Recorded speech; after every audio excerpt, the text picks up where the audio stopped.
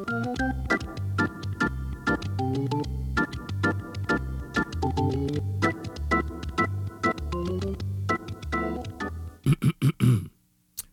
now it's time for a punk-ass motherfucking pastor. Now lift your right hand high to the Lord. Father, we come into agreement today. As I begin to pray, I want you to say amen. That means in agreement. Father, those that have lied, those that have stolen this election, those that have cheated, I place the curse of God upon them. I curse you with weakness in your body. I curse you with poverty. I curse you with the worst year you've ever had in the name of the Lord. I speak to government officials that are trying to lie, trying to control, trying to hold us back. I rebuke you in the name of Jesus Christ. You'll never be elected to office again. The people will rise up and throw you out of office.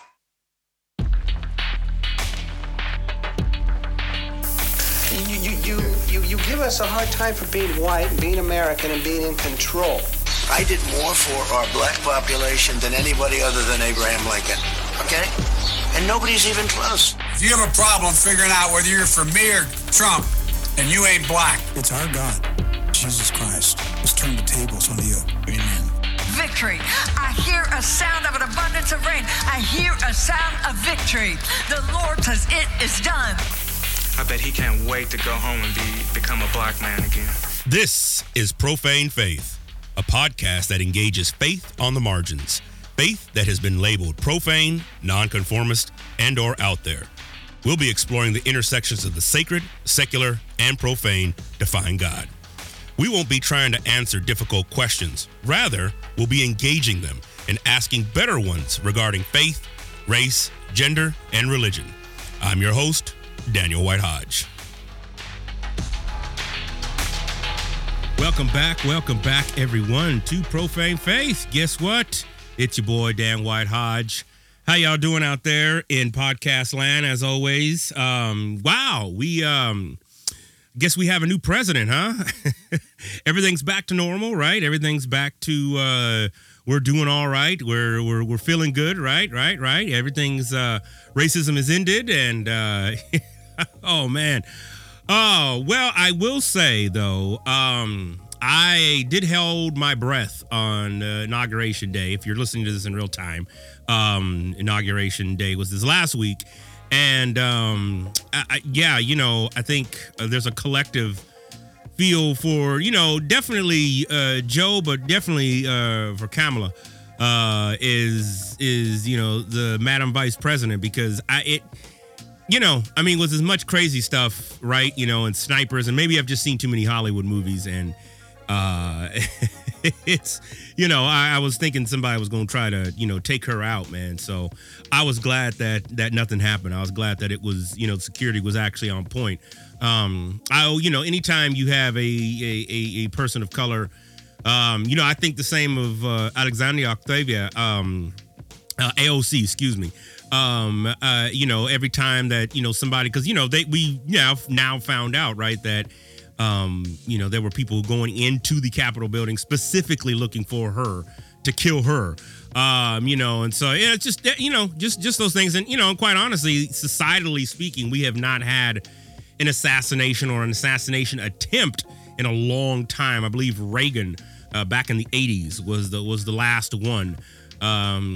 And which actually thrusted him into re-election, which was actually something I was thinking in my own plot and scheming that old Trump was actually going to try to pull off, that that he was going to try to be assassinated or something like that. He was crazy enough. Obviously, it didn't happen, but that's. Even when he got COVID, I was like, oh man, he's gonna probably try to do some crazy, I'm healed, and his followership is like a cult. They are like committed to that ideological structure. So, in the back of my mind, I'm thinking, is this fool gonna try to, raise himself from the dead? And, got that whole QAnon thing. I think QAnon said it was supposed to be a big storm on Inauguration Day, and of course There was no storm. Oh my gosh. I tell you, the craziness. But I will say that, the Biden, I think one of his first acts was to extend student loan payments till October of this year, which I was very thankful for because a brother is still paying back his student loans. And so with the whole COVID thing going on, I am thankful to still have a break and to put that money to pay off other stuff. I've tried to loan, because I know probably some of you think, Brother Dan, you should do the loan forgiveness. Okay, I did. And here's the thing. I've been at nonprofit institutions well over 10 years. I got my 10 years. I got my all that. But here's the thing. We refinanced, and those motherfuckers went and changed the rules up, and we're like, the clock starts over. I'm like, you mother. So, I have to wait I think it's another 5 years, 6 years, or something stupid like that. I don't know. Now that we have a new education secretary, I'm going to take a look and see what new, stuff comes out. I mean, they're postponed till October, and so I'm definitely not going to be paying nothing until then. But it always feels like the rules continually change. That's what drives me nuts. What drives me nuts about credit scores and all that shit, man. And especially rewards programs. I think rewards programs are like the biggest ripoff, especially the airline ones, man. They are just, because brother ain't got no credit card. I know some of you say, I can't, but bro, Dan, you just got to get a credit card. Nah, man, I ain't got no goddamn credit card. I went off credit cards, what was it, 2011? So I'm good. I'm good. And even if I try, I actually did. I gave in one time. I was like, okay, let me try. Nope. You know what I'm saying? So they can all eat a big one, man. They can go kiss my ass. Straight up, man. I can't stand that shit. But at any rate, what was I even talking about? Just losing my train of thought here, y'all. It's too much snow, man. That's what's going on. Actually, it's not a lot, but we're expecting a snowstorm here in Chicago. So brother holding out. I got my salt and everything ready.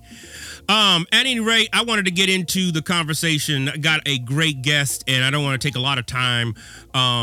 This is another one of those guests that's just a great resource. They're an MDiv student. They are someone who is doing the damn work. I actually met Skylar at AAR. This year they had AAR online, and they had presented a paper, and I was like, oh man, I got to get them on, and we're just going to have a conversation. So that's what we ended up doing and whatnot. So yes, I am excited to have Skylar J on. Their primary interests are in evolutionary anthropology, queer theology, theological anthropology, and phenomenology. So I'm telling you, they are an MDiv student out at Yale Divinity. I believe they're just about to finish up. They put out an amazing paper, and like I said, I'm not gonna give away the beans. They're about to break it down here in a few minutes. But it's voices like this that I'm always just like, wow, let me learn some more. I'm excited they're gonna go back and do their PhD at some point. And I was just thankful to have them on the show. So I hope you enjoyed this conversation with Skylar J. And, I think as we're thinking about the future, I know there's been kind of a sigh of relief. I definitely want to take that time to enjoy that. I mean, the last 4 years have been hell. And I mean, this podcast was started as a result of the 2016 election. And here we are. We have a new administration. I think it's important to take the time to celebrate. At the same time, there's a lot to be done, and there's a huge task ahead of the Biden administration. More importantly, all those supporters of Trump didn't just go away. And just because he's not in the media, thank God, constantly, it doesn't mean that ideological structure has gone away. I would imagine most of the listeners of this podcast would feel the same way, but just in case a brother just had to say it, we'll see. We got some time in front of us. Every administration has their challenges and whatnot. So I'm excited to see what comes of all of this and what comes of this administration. So I'm holding out. I'm not gonna hold my breath for much, and but so far I'm enjoying what's going on. So we'll just we'll hold on to our seats. All right, y'all. Enjoy this conversation. Check out Skylar's work. Check out Skylar's Twitter feed as well. And yeah, support them as much as you can because again, voices like this, powerful stuff. And if you're still wanting some more resources, here is some more, especially on queer theology. Good stuff. Enjoy it. Well, Skylar, thank you so much for joining me today here on Profane Faith. Thanks for having me. So for those listening, I heard Skylar present a paper at this year's AAR, American Academy of Religion. And for those of you listening, you already know that AAR has been an amazing hub. I won't get into that. And so scholars like Skylar present and talk about amazing stuff. But before we get into that, let me ask you the question I ask everybody. What has been going on from birth to now that's brought you to this point? I think you're an MDiv student, correct? At Yale? Yeah, I'm about to go into my last semester at Yale. Yes. What has happened from birth until this point? Let's see, 25 years of snark and trying to survive. I like the snark. Just come with it. Come with it. That's great. Now, where'd you grow up at? So I grew up in Portland, Maine. Okay. I spent my whole life in New England. So I grew up in Maine. I then moved to Massachusetts. I did my bachelor's degree at the University of Massachusetts Amherst in anthropology and minored in music performance. And then I have been doing my MDiv at Yale for the last 3 years. So that's the overview. I keep moving a little bit further south geographically. We'll see what the next moves bring me. I hear that. So why the MDiv and why at a time? And I ask this a lot of particularly religious scholars looking at theology from a different perspective, which is kind of the whole genesis of this show. It's like, how do we decolonize how, at least for me, as I've been brought up, I was brought up in a very black Seventh-day Adventist fundamental religious background. And so I'd be curious, like, why an MDiv? What are you hoping to pursue after that? And why Yale? I mean, why not? But yeah. Well, I think that the easiest question for the MDiv, the part to answer is that even though I've been on a very academic track for the MDiv, the MDiv brings a little bit of humanity to academia because of this focus on connecting with people who are not trained in religious studies. Preaching to a congregation who does not have theological training requires a different set of skills than writing a paper for an academic audience. So I think one of the things that I've appreciated about the MDiv is that it has made it so that I'm always conscious of who is my audience, who do I want my work to be for, who do I want to be representing, and especially doing work in queer and trans studies, in which I think community work, focus on mutuality, meeting each other where we are, has been really important, and laying this grounding of, at its core, the academic work being relational and not just me trying to produce something that people are going to hopefully think is well thought up and well cited and all of these things that are important. I want it to honor the people on the other side. So that's sort of why an MDiv instead of another more like traditionally academic degree, the professional degree. Why Yale? It was close to where I was living. And I love it. And when I started at Yale, my partner and I only had one car, it made things easy. Yes. And was the last one? What was the last question? Oh, no, that was it. I said, why not? I mean, I was just being like snarky, like, why not Yale? But I was, no, that's great. I get it. I mean, I did in my undergrad at a place called Cal State Monterey. I'm a West Coast guy. So I was in like the Bay Area, Central Coast, and I chose the undergrad because it was literally a car drive away from where I was living. And so I was like, let me just do that.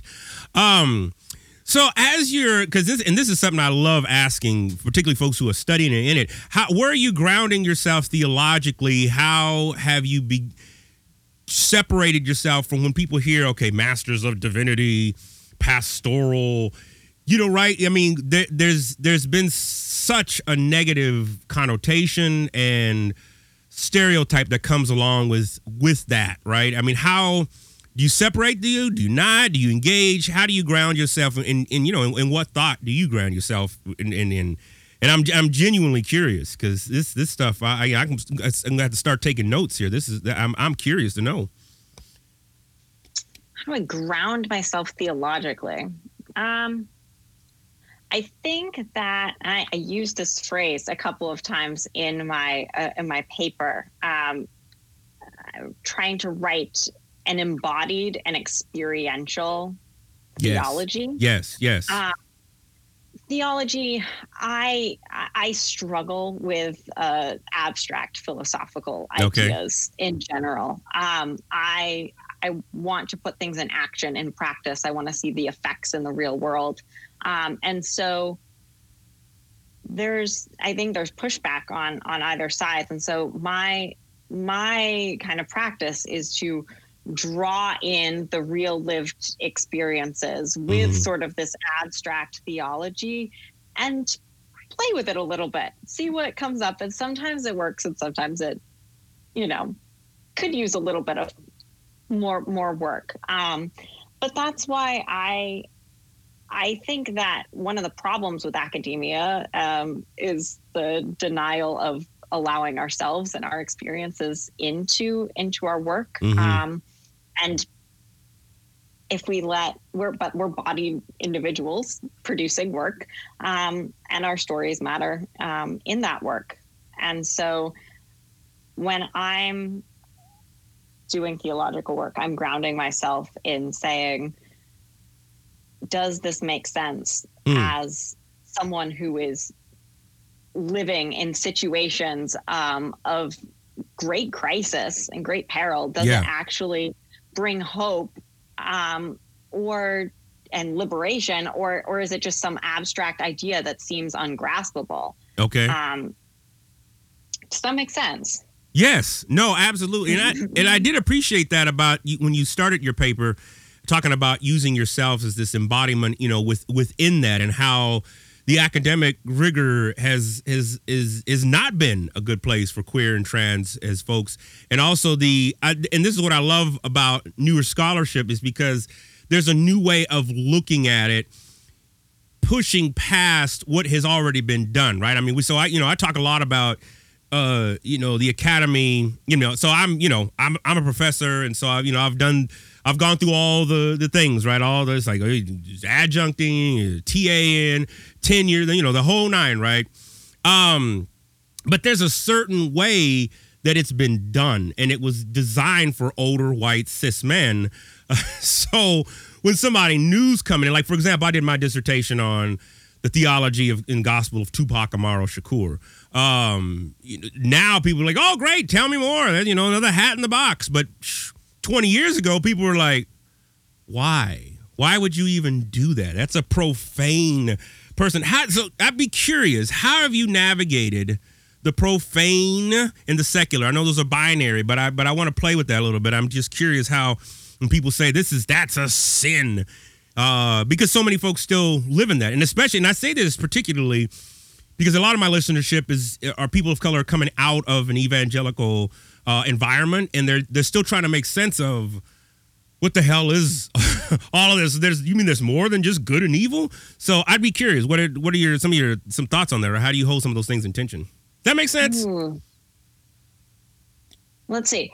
That was a lot. Can you break it down into like the question again. Yes. I'm going in lots of different directions. Sorry, I know. I get excited here, and how do you navigate? We'll put the first binary out: secular and sacred. Wow. This is interesting. I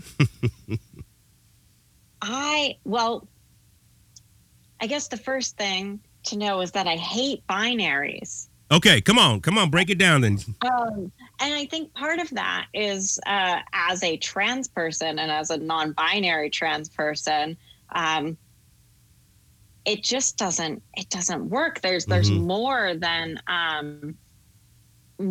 just male or female in that space. And my favorite thing when I try to talk to people about gender and sort of, if people have an idea of like what gender is like, it's often as a line, as a spectrum, right? With male on one side and female on the other side. And people are starting to realize that there's gray area in between.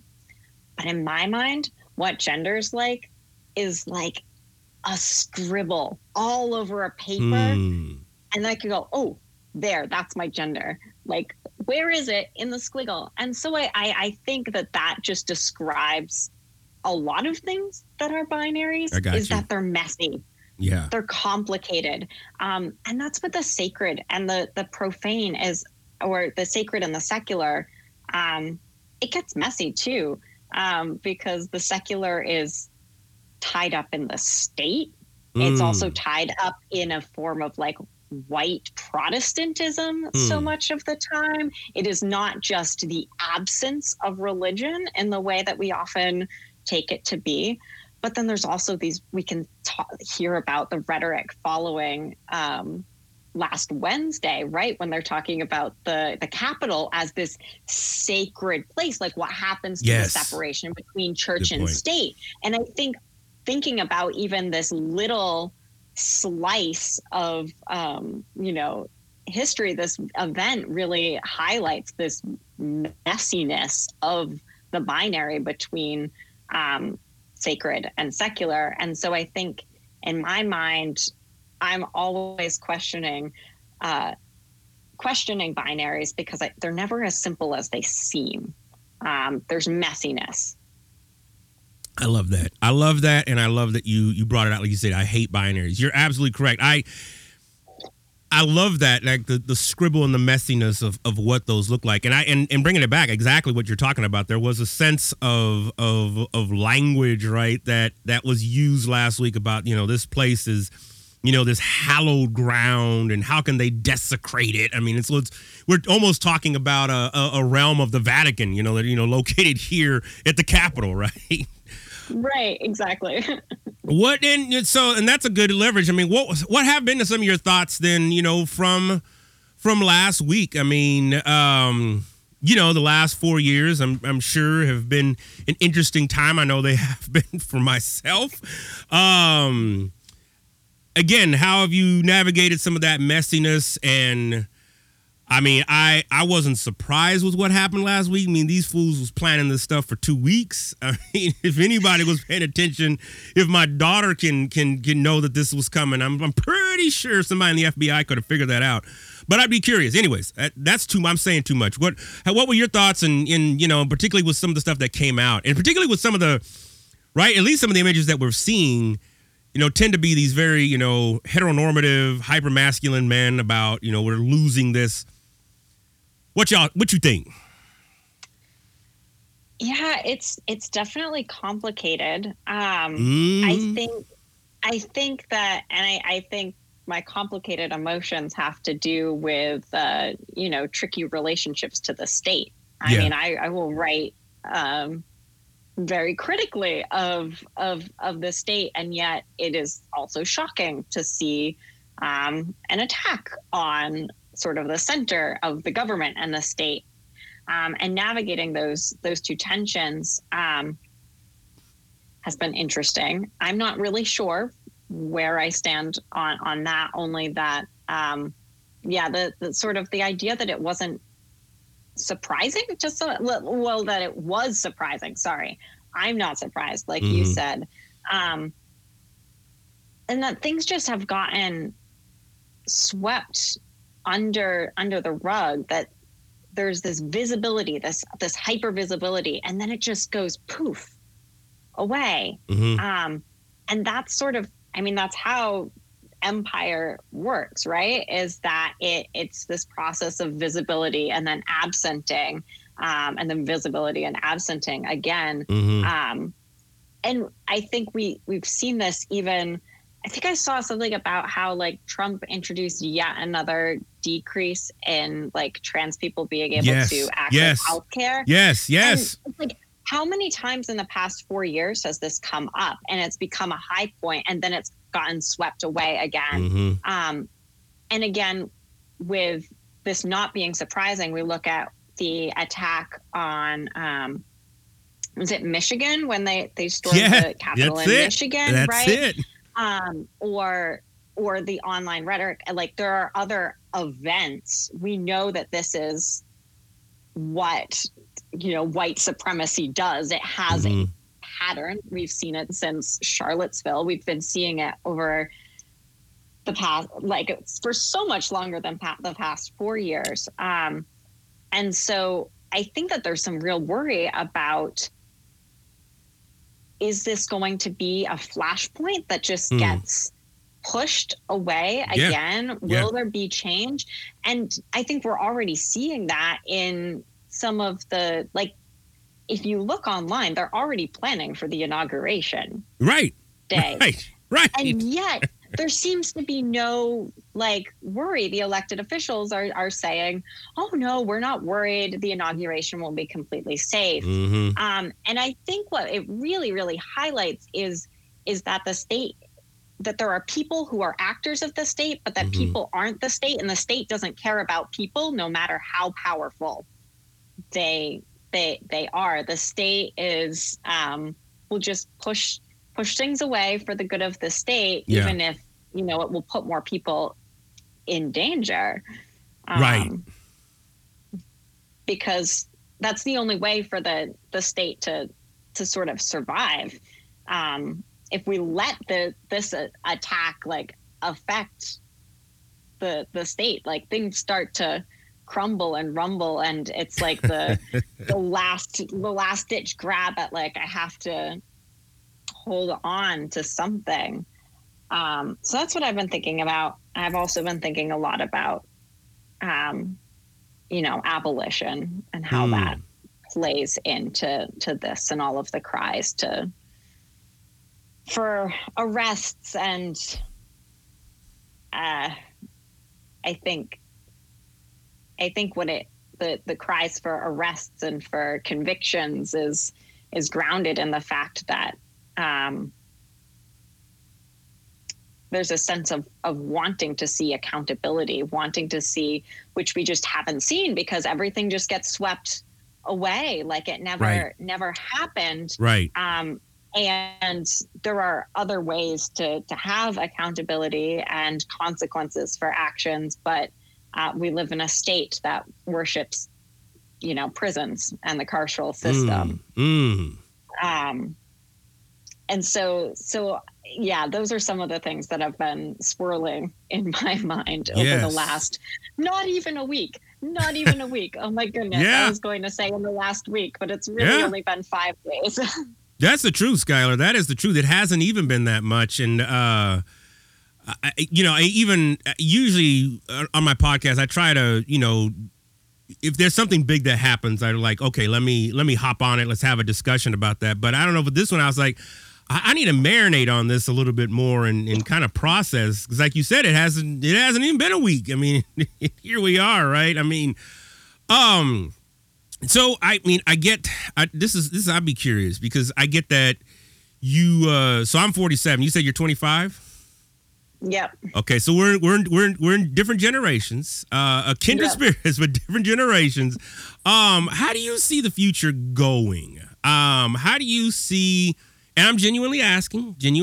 I mean, full cards on the table. I know I'm a glass is half empty kind of brother, but when we think about climate change, I know this, but Spain just got like record snow, I think 22 inches within a 24-hour period. We've had record warm days. I'm in Chicago. I mean, by now it'd be, about in the teens. We've barely gotten any snow. We're going to hit 45 later this week, which is like in middle of January. So you got climate change going on. Then you've got, like you said, the whole issues with the state. And we haven't even started to talk about astronomy and the planets, and they're predicting that we could find life on other planets by the end of the decade. So what are your thoughts, though, from your perspective? I'm genuinely curious. Well, I also tend to be rather bitter and glass half empty. See, I knew I liked you for a reason. That's great. I love it. Yeah. But it's like the snark comes back, right? It comes back. But I think that one of the things that I find interesting, and to sort of bring it back to what I'm working on academically, is the paper I presented at AAR was a cut down version of a paper I wrote about a year ago, in which I was totally committed to writing this paper that did not turn towards hope. I was like, we are going to sit in the messiness of death, and we're going to resist the progress narrative of it's getting better. And I did for a really long time. I'm writing this, and then I get to the conclusion, and I get to the end, and I looked at it and I said, oh my God, this conclusion is like the beginning of an eschatology. Against everything else, my trying is that there was still this glimmer of another world possible. And so I guess that's my perspective, is that generally my outlook is very bleak. But there's something pulling me along that's like, no, don't give up everything. It's still worth fighting for something at times. And I think that's that's the driving force that this summer that led me, there's a pandemic going on. Okay. But I'm out in the street, at these protests and stuff. Yeah. I feel like if I didn't have that glimmer of hope, what would bring me to go and, do actions like that, or even want to put some of my academic work out in the world? There's something that pulls me forward. That's well, everything's really, really bleak, but maybe there's a possibility that we can't see right now that's on the horizon. Now I really am struggling with that hope with the whole climate change thing, because we seem to be doing a really bad job about that. Yeah. We'll see if the glimmers of hope are able to break forth in that regard. That one is, I'm withholding judgment right now on whether that will happen or not. Yeah.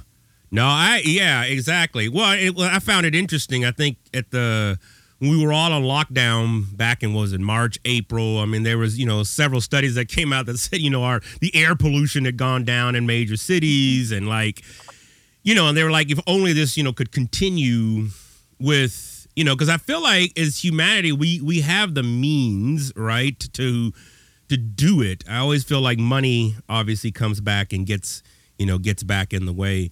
How have you, as theologically then, how have you held some of these together when you talk about hope? I'd be curious how that is. And then definitely I want to jump back to your paper and what you presented there.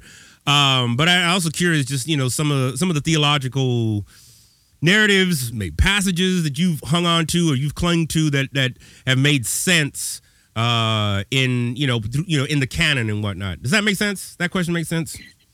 Yeah. Well, I think that, I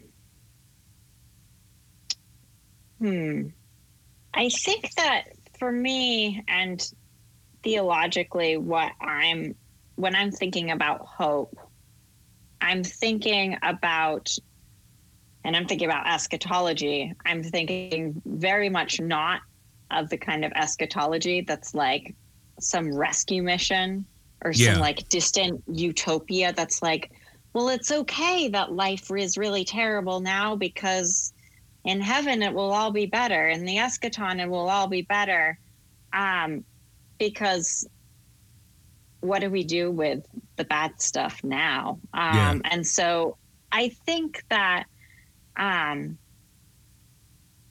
getting rid of like that temporality and that sort of teleology has been really important. In terms of like verses that have stuck out for me, I mean the thing I preached my senior sermon on Revelation 21, the new heaven and a new earth, and thinking about how like how do we like can we conceive of a new earth as not being like on this earth, and resisting sort of that narrative of it completely changing, and it seems really distant and we can't quite grasp it at this moment, but that doesn't mean we have to actually physically die to get to that better life, that there is hope in this life. And I think I find that with sort of just any sort of resurrection narrative that comes up, or even like just liberation narratives of like the Exodus, like that's a new life. That's a sort of resurrection of a people who have been enslaved. These sorts of ideas that there is continually new life possible, whether we're thinking of that as a moving from oppression to liberation, from like death into life to this world to another world, that those are all sort of eschatological frameworks, and they aren't relegated to some otherworldly realm. We can access them now, and we need to, otherwise what good are they to our flourishing? Yes, I like that. And I asked that, partly because I love looking at, what does the quantum realm look like for spirituality? What does it look like for theology? How do we understand? I mean, I don't want to be like the UFO, guy, it's like, hey, aliens were here. At the same time, I do ask myself if some being can be omnipresent here and there and in all spaces, what then does that say of their technology and how they've constructed it and whatnot? So moving on to that, I mean, I think again, your paper, the title, Temporal Hauntings, Ambiguity, Eschatology, and the Lived Finite of Trans Embodiment. Love the way you started out, but walk us through that. How did that come about? And you said this was part of a longer paper, because like I said, when I heard you presenting it, I was like, all right, I got to reach out. I got to get Skylar on the show. So yeah, walk us through that a little bit. And I'm definitely curious how that looks in eschaton ideology, but please. So the paper came about as a part of a class I took just over a year ago called Finitude, Vulnerability, and Risk. Yeah, great class. So it was a lot of what are some different models of vulnerabilities? How is vulnerability distributed unequally across based on race, class, gender, and how do we reckon with that spread of vulnerability and finitude, different life chances for different people, and at sort of the middle of the semester, we read Christina Sharp's In the Wake on Blackness and Being. Yeah. And there were a lot of things that I appreciated about that book. One is she does pepper in some personal narrative about the deaths of family members, etc. And she also constructed this idea of being in the wake and wake work as living in the afterlives of slavery. And now that's very much tied to race. But it got me thinking, because she talks about this sort of climate of death that is engendered by the afterlives of slavery. And it started connecting me to some of like my experiences as a trans person that were, very different. I am a white trans person. I will not claim to understand exactly what she was talking about there. But I read it alongside with Gail Salomon's Assuming a Body, which I used extensively in this paper, and started thinking about hauntings and sort of the ghostly and how there is a past that continually returns in the trans experience through this mode of transition and interactions with the world that are often violent and a denial of the self that sort of create this ghostly figure in sort of both the cultural imagination and for the trans person moving through the world. And so it was really those two books were key and sort of jump starting some ideas for how to think about the main question of, well, how does the trans body become situated in the world within a history of marginalization, and well, what do we do from there? I mean, Sharp talks about in sort of her schematic about wake work as care for community care, and the way that I sort of got to was sort of an eschatology of sorts of the fact that trans people are still living despite like a state that says they're not. Yeah. And it also really, I think it has proved to be in some continued work and developing this eschatology has really been a good way to try to have my sort of trans studies materials talk with Afro-pessimism and Black studies in ways that I've been grateful to be in classes where we were talking about both of those fields because trans studies is very white.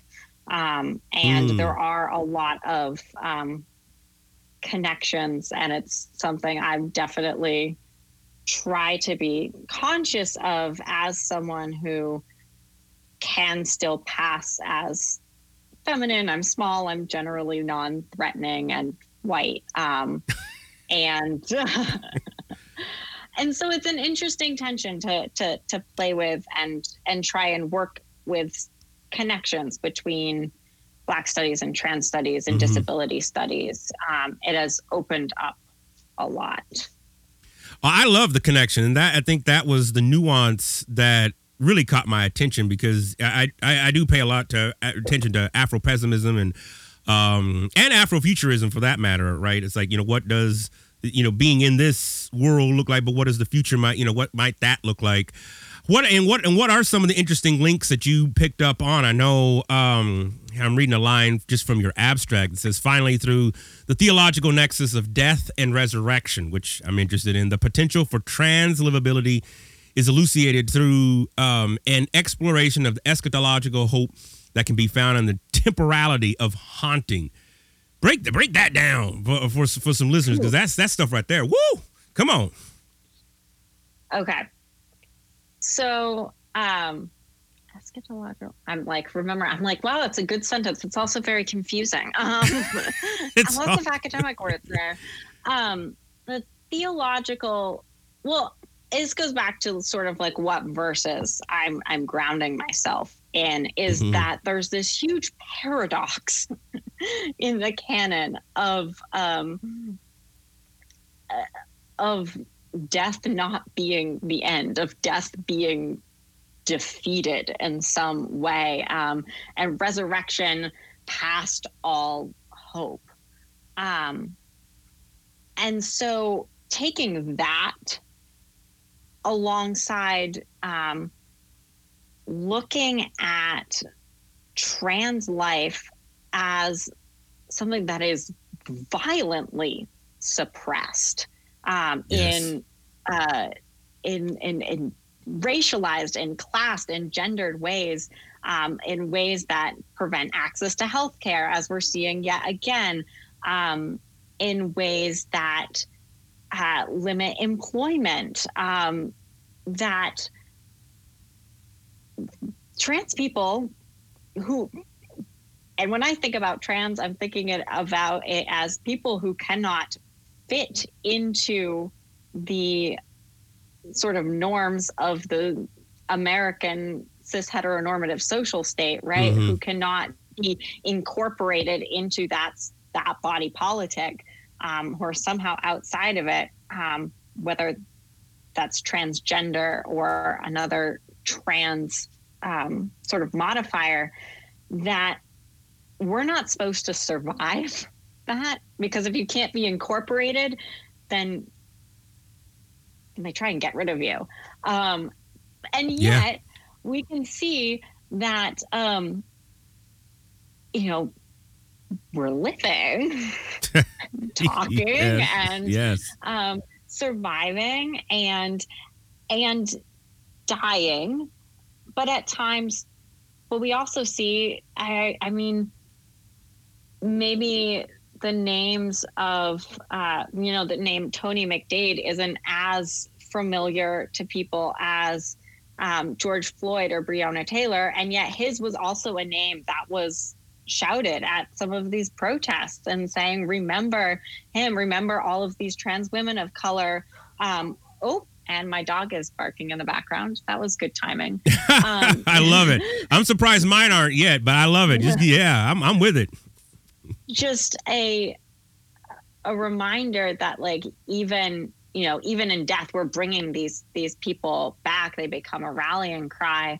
And so there's an afterlife too.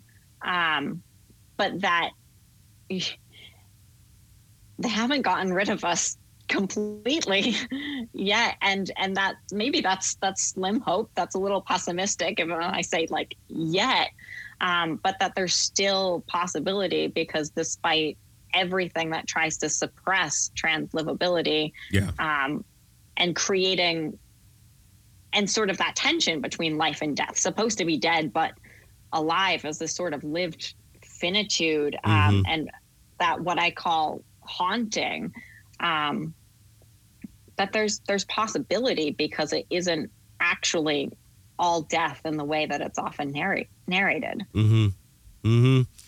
I like that. And that's, I mean, I love the way your use of haunting, I mean, right? I mean, going from the traditional sense of what Hollywood is made of, hauntings and ghosts and ghouls. But I think there's something to that. I mean, I think, again, I'll perspectivize it, in my sense of the haunting of the ancestors. I can't imagine what it was like, right, to come over on a boat and to only think my way out is either in enslavement, being brutally beaten, or to throw myself and my child off the side of this boat and drown.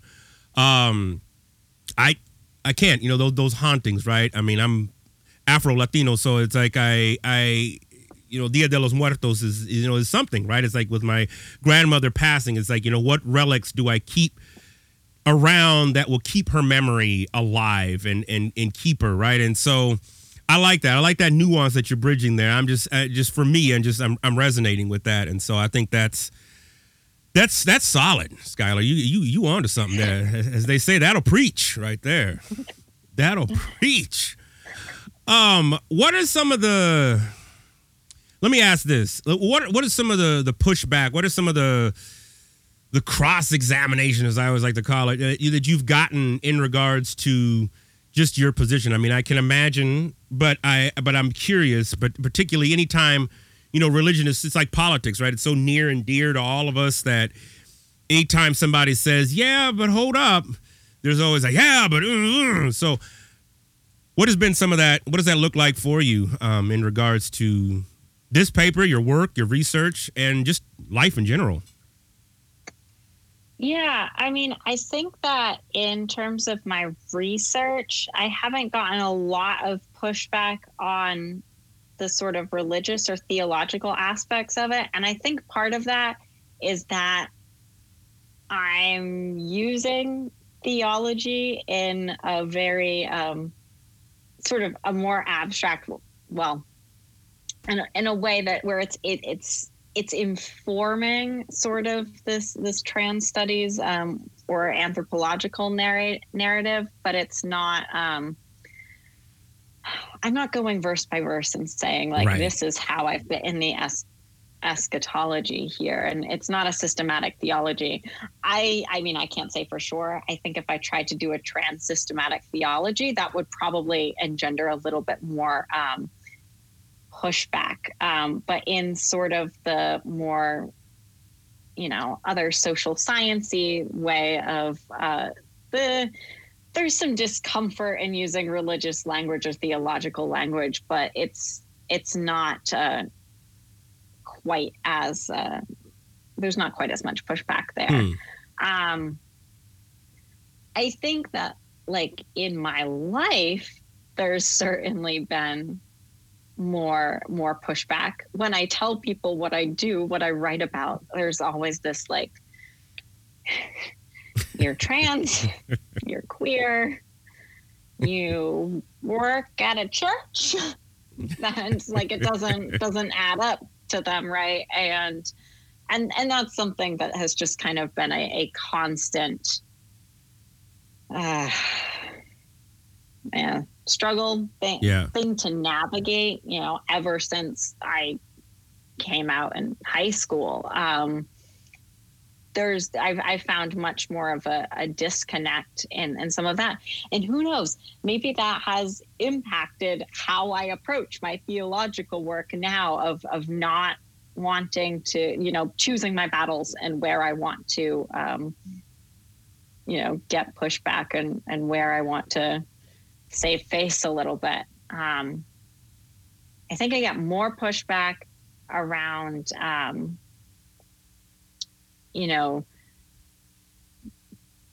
critiquing sort of the trans activism that, solely strives for more rights.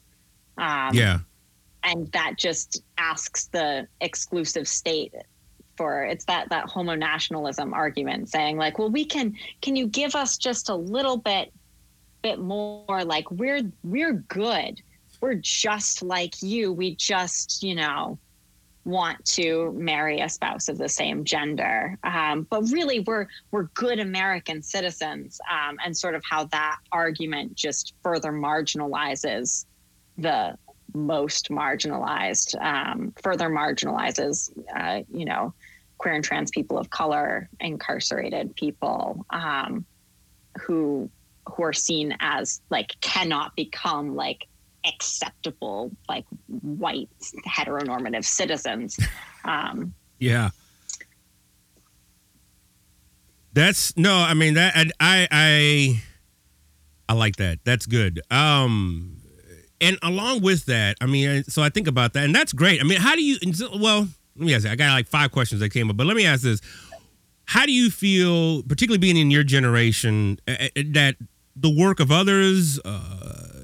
Just the present climate, has that assisted, not assisted? Is it still continuing to be messy? Do you see, because, the narrative is that, well, those who are younger, they got it better, right? It's like, again, I'll go back to black. It's like, oh, the young black folk, they got a ways. They don't know what it was like. And it's just like, well, I don't know if that's always true, but I'd be curious from your perspective, from where your path, your life journey, like what would you say, how that would be and how that would engage with?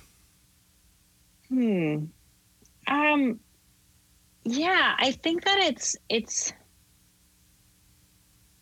interesting. I think that in some ways, we do have it better. But I want to say and any time where we say like it gets better, right? I want to know like it gets better for whom? There you go. Okay. Great question. I think that it gets better for, I think it's gotten better overall for white queer people. I think it's gotten better overall for trans people who are trans masculine. Because then you're moving up in the world, right? Like you're moving up if you're becoming more masculine. But why would you want to go the other way? Why would you want to become more feminine? That's degrading. Or, there are these different amounts of oppression that inflect how we experience this progress. It gets what does a narrative of it gets better mean for someone who is not a citizen or someone who is incarcerated but are still queer or trans and identify in different ways. And so that's what I want to add on to that is the for whom part, because I think that there is a level of acceptance and normalization that has happened. I can see it even like basing my own experience of coming out initially in a school of 900 students, and I could probably count on my hand how many like out queer people there were right when I came out, and how different it was like when I was a graduating senior in high school, like how many more people there were, and hearing about the experiences of people in my school and in other places who were like 3 to 5 years behind me, and how different their experiences were growing up. So there's definitely a shift. I think that it is a very naive claim to say that it has gotten better overall. I think that's a claim made from a place of privilege. Yeah, I like that. That's good. That's good. And I love the question, right? For whom has it gotten better for? And my cat, I didn't mean to distract you. He uses me as kind of a human a cat tree and stuff. And for the listeners, I know you can't see my cat Grizzy was just running all over me. But I like that. I mean, because I think those are the questions I ask. We're getting ready to celebrate, MLK, and I always ask, it's like, okay, yeah, right, but he's dead. He could potentially be alive. I mean, health issues and genetic stuff aside, but he could potentially still be alive. So what are we celebrating 50 plus years now later? Well, and especially I think after the summer that we've had, like how much have we grown since then? Well, we had more than 100 days of protests, and it's amazing how long this protest energy kept up, and how many people the events of the spring and the summer brought out to the street.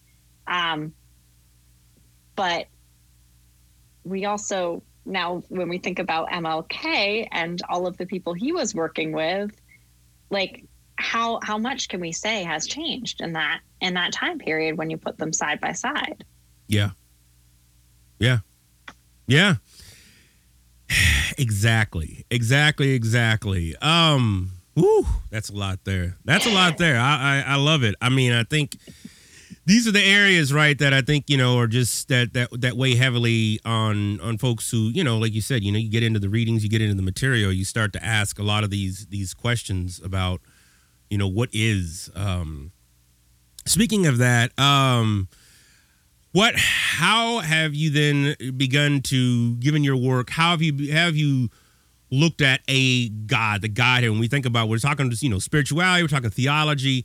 How then do we see divinity, or how then do we look at a divinity? And I'm asking that person because I know I'm still working through that, especially when you have all the counter narratives and 5%ers of gods on earth, and whatnot, who talk about different narratives, different messianic narratives. But I'd be curious. It popped up as you were talking, and mainly because the book in the back, you have a book that says God on it. So I was like, well, let me ask them and see what they thinking in regards to deity.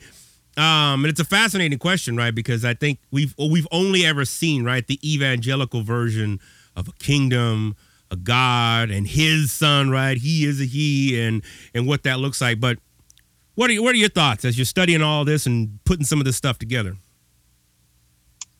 Yeah, I think that the easiest way for me to explain it, and this comes from I do children's ministry, and so I have to like boil these things down for the kids every week. Love and it. I think the thing that I keep coming back to is the things I say to them, which is like, well, we can't like see God, and we can't necessarily like, it's hard to know about interacting with God, but like, how do we feel God? And do we interact with God when we interact with other people in the world? For me, interacting with divinity is about the places in life, the relationships that are life-giving and flourishing, are this like goodness of God and creation, the things that are counter to the narratives of death and destruction that are everywhere, because it's like the paper itself, right? There's all this death and destruction, and then there are these little shoots of new growth that come up no matter what. And so for me, I have a really hard time with like the idea of an omniscient, omnipotent, like God who's abstract outside of time and space. I have this sense of radical transcendence. Sure, I can't see God, but I'm going to, or explain what God is, but I also know that I feel God. There's separation and there's distance. And so I think I encounter God when I'm surprised in good and beautiful ways. And I see brokenness, and I also see new life in the middle of it. I love that. Yeah. That's good stuff. Well, and man, that's awesome. Because and I think it's encouraging, dare I say, because again, oftentimes we only just tend to just see this one image, right, of God and what that may entail, but it's usually one image, right? A very a very binary image at that too. But I like that, and you said, breaking it down for children's ministries. I mean, you definitely teleology is definitely is not something that I'm going to grasp. Oh, that's awesome. What are you currently working on? What do you got going? What's giving you life right now? What is giving me life right now is that. Oof. You can tell I've been in a pandemic for 10 months. Absolutely. Right? I'm like, yes. Tired. Yes. What is giving me life right now? I have been really grateful for any opportunity that I can talk with other people. It's having these good conversations, holding on to any sort of connections with other people, doing good work is what's keeping the hope sustaining. And as much as I'm worried about the weather with the climate change crisis, I'm enjoying the fact that things are a little bit warmer around. That's bringing some hope. And trying my best to take a break from work during this break. That is life-giving. Last semester was absolutely soul-sucking.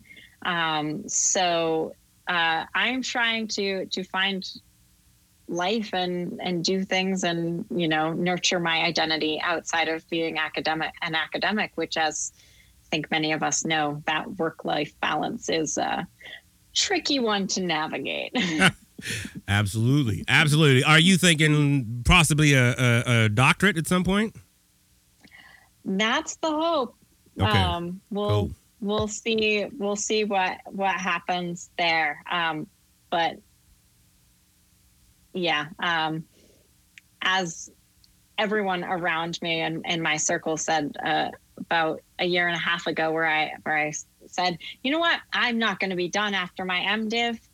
I'm going to get a PhD. And literally everyone around me was like, Skylar, you are the last person to come to this conclusion. So we'll see when, but it's probably inevitable. Yes. Well, I could tell just by the first 5 minutes of talking with you, I was like, oh, this has got to be the next viable step. So my other question was like, when's the book coming out? Shoot. It's a good question. Come on now.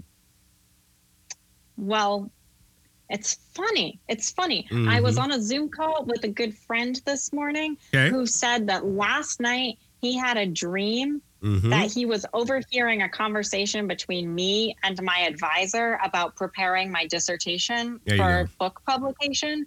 So I'm taking that as a premonition. There you go. So, at some point, there will be a book. I love it. So last couple questions. I know this has been a great conversation. I've enjoyed talking with you, and I'll talk with you more, but I'd love to get you into one of my classes as a guest speaker. I actually could pay you for that. I'm broke for the show, but I got institutional funds. I could get you for that. What if somebody I get this question a lot just because of the nature of the show, and I don't necessarily always have great answers, but I mean, I'll put you on the spot. What are some must reads for queer studies, queer theology, trans studies, trans theology? What are some things that are out there, or maybe some resources that I'll ask you? I'll put you on the spot since I know those questions come up. Yeah, definitely. My instant rec for queer theology is the book Queer Theology Beyond Apologetics by Lynn Tonstad. Okay. And because I think she really breaks down a lot of the primary queer theological arguments incisively and connects queer theology very well to queer theory, race, capitalism. That is excellent. Trans theology, it's a little there's little there. There isn't a lot there. But I think there's some really interesting work being done in trans studies, and two of the books that I have found most useful are C. Riley Snorton's Black on Both Sides, which is a racial history of trans identity, and is really looking at this trans as an analytic and the connections between Blackness and transness, and how the ungendering and also hypergendering of Black bodies through the transatlantic slave trade and in the afterlives of slavery. Incredible read. And then Toby Beauchamp's Going Stealth, which looks at the surveillance practices of the United States. That's a pretty short read too. And looking at how like heightened transgender visibility has led to even more and acceptability of sort of the transgender has shifted sort of the stigma and blame and the danger surrounding transness onto sort of the figure of the Arab terrorist. Mm-hmm. And so I think that those, because I think that sort of race and surveillance are really key right now, and thinking about trans studies and trans embodiment, and those would be my two recs for that. I love it. And for those of you listening, I will put these in the show notes, whiteouchpodcast.com, and you can click on those for those who are asking. Skylar, this has been great. Thank you so much for taking the time and sharing your wisdom. I love this. This was great. Yeah, this was an awesome conversation. I'm so glad to have been able to do this. Yeah, thanks. Where can folks find you in case they want to bring you out, keynote, and bring you out for the conference? Once we all get vaccinated and we have the grand conference in the summer of 2021, right? Everybody getting together and stuff. Where can they ring you up? Yeah, so you can find me. You can find me on Twitter. It's at Skylar J, JAY _. Or you can email me. My email is skylar.keiter, KEITER @yale.edu. I'm sure we can put that in a little tagline to a description of the episode if people want to find me. Yeah, so email, Twitter, and I'm always excited to talk about my research and my life. So that's what I love. I love it. And I do love the way, I forgot to mention this at the beginning, just the way you use yourself as in narrative and in story. That's something that I use a methodology called ethno-life narrative part of my dissertation. And so I'm always drawn to folks who use their own personal life as part of that. So thank you for doing that. Yeah. It's a strange, it can be a strange method at times, but I think that my writing is definitely enhanced by it. And I love troubling academic norms. So yes. Break it down, yes. Trouble the norms. Yes. So any ways that I can do that, I will do them. There you go. That's the title of a book, Trouble the Norms. There you go. New York Times bestseller right there. Well, thanks again, Skylar. Thank you so much.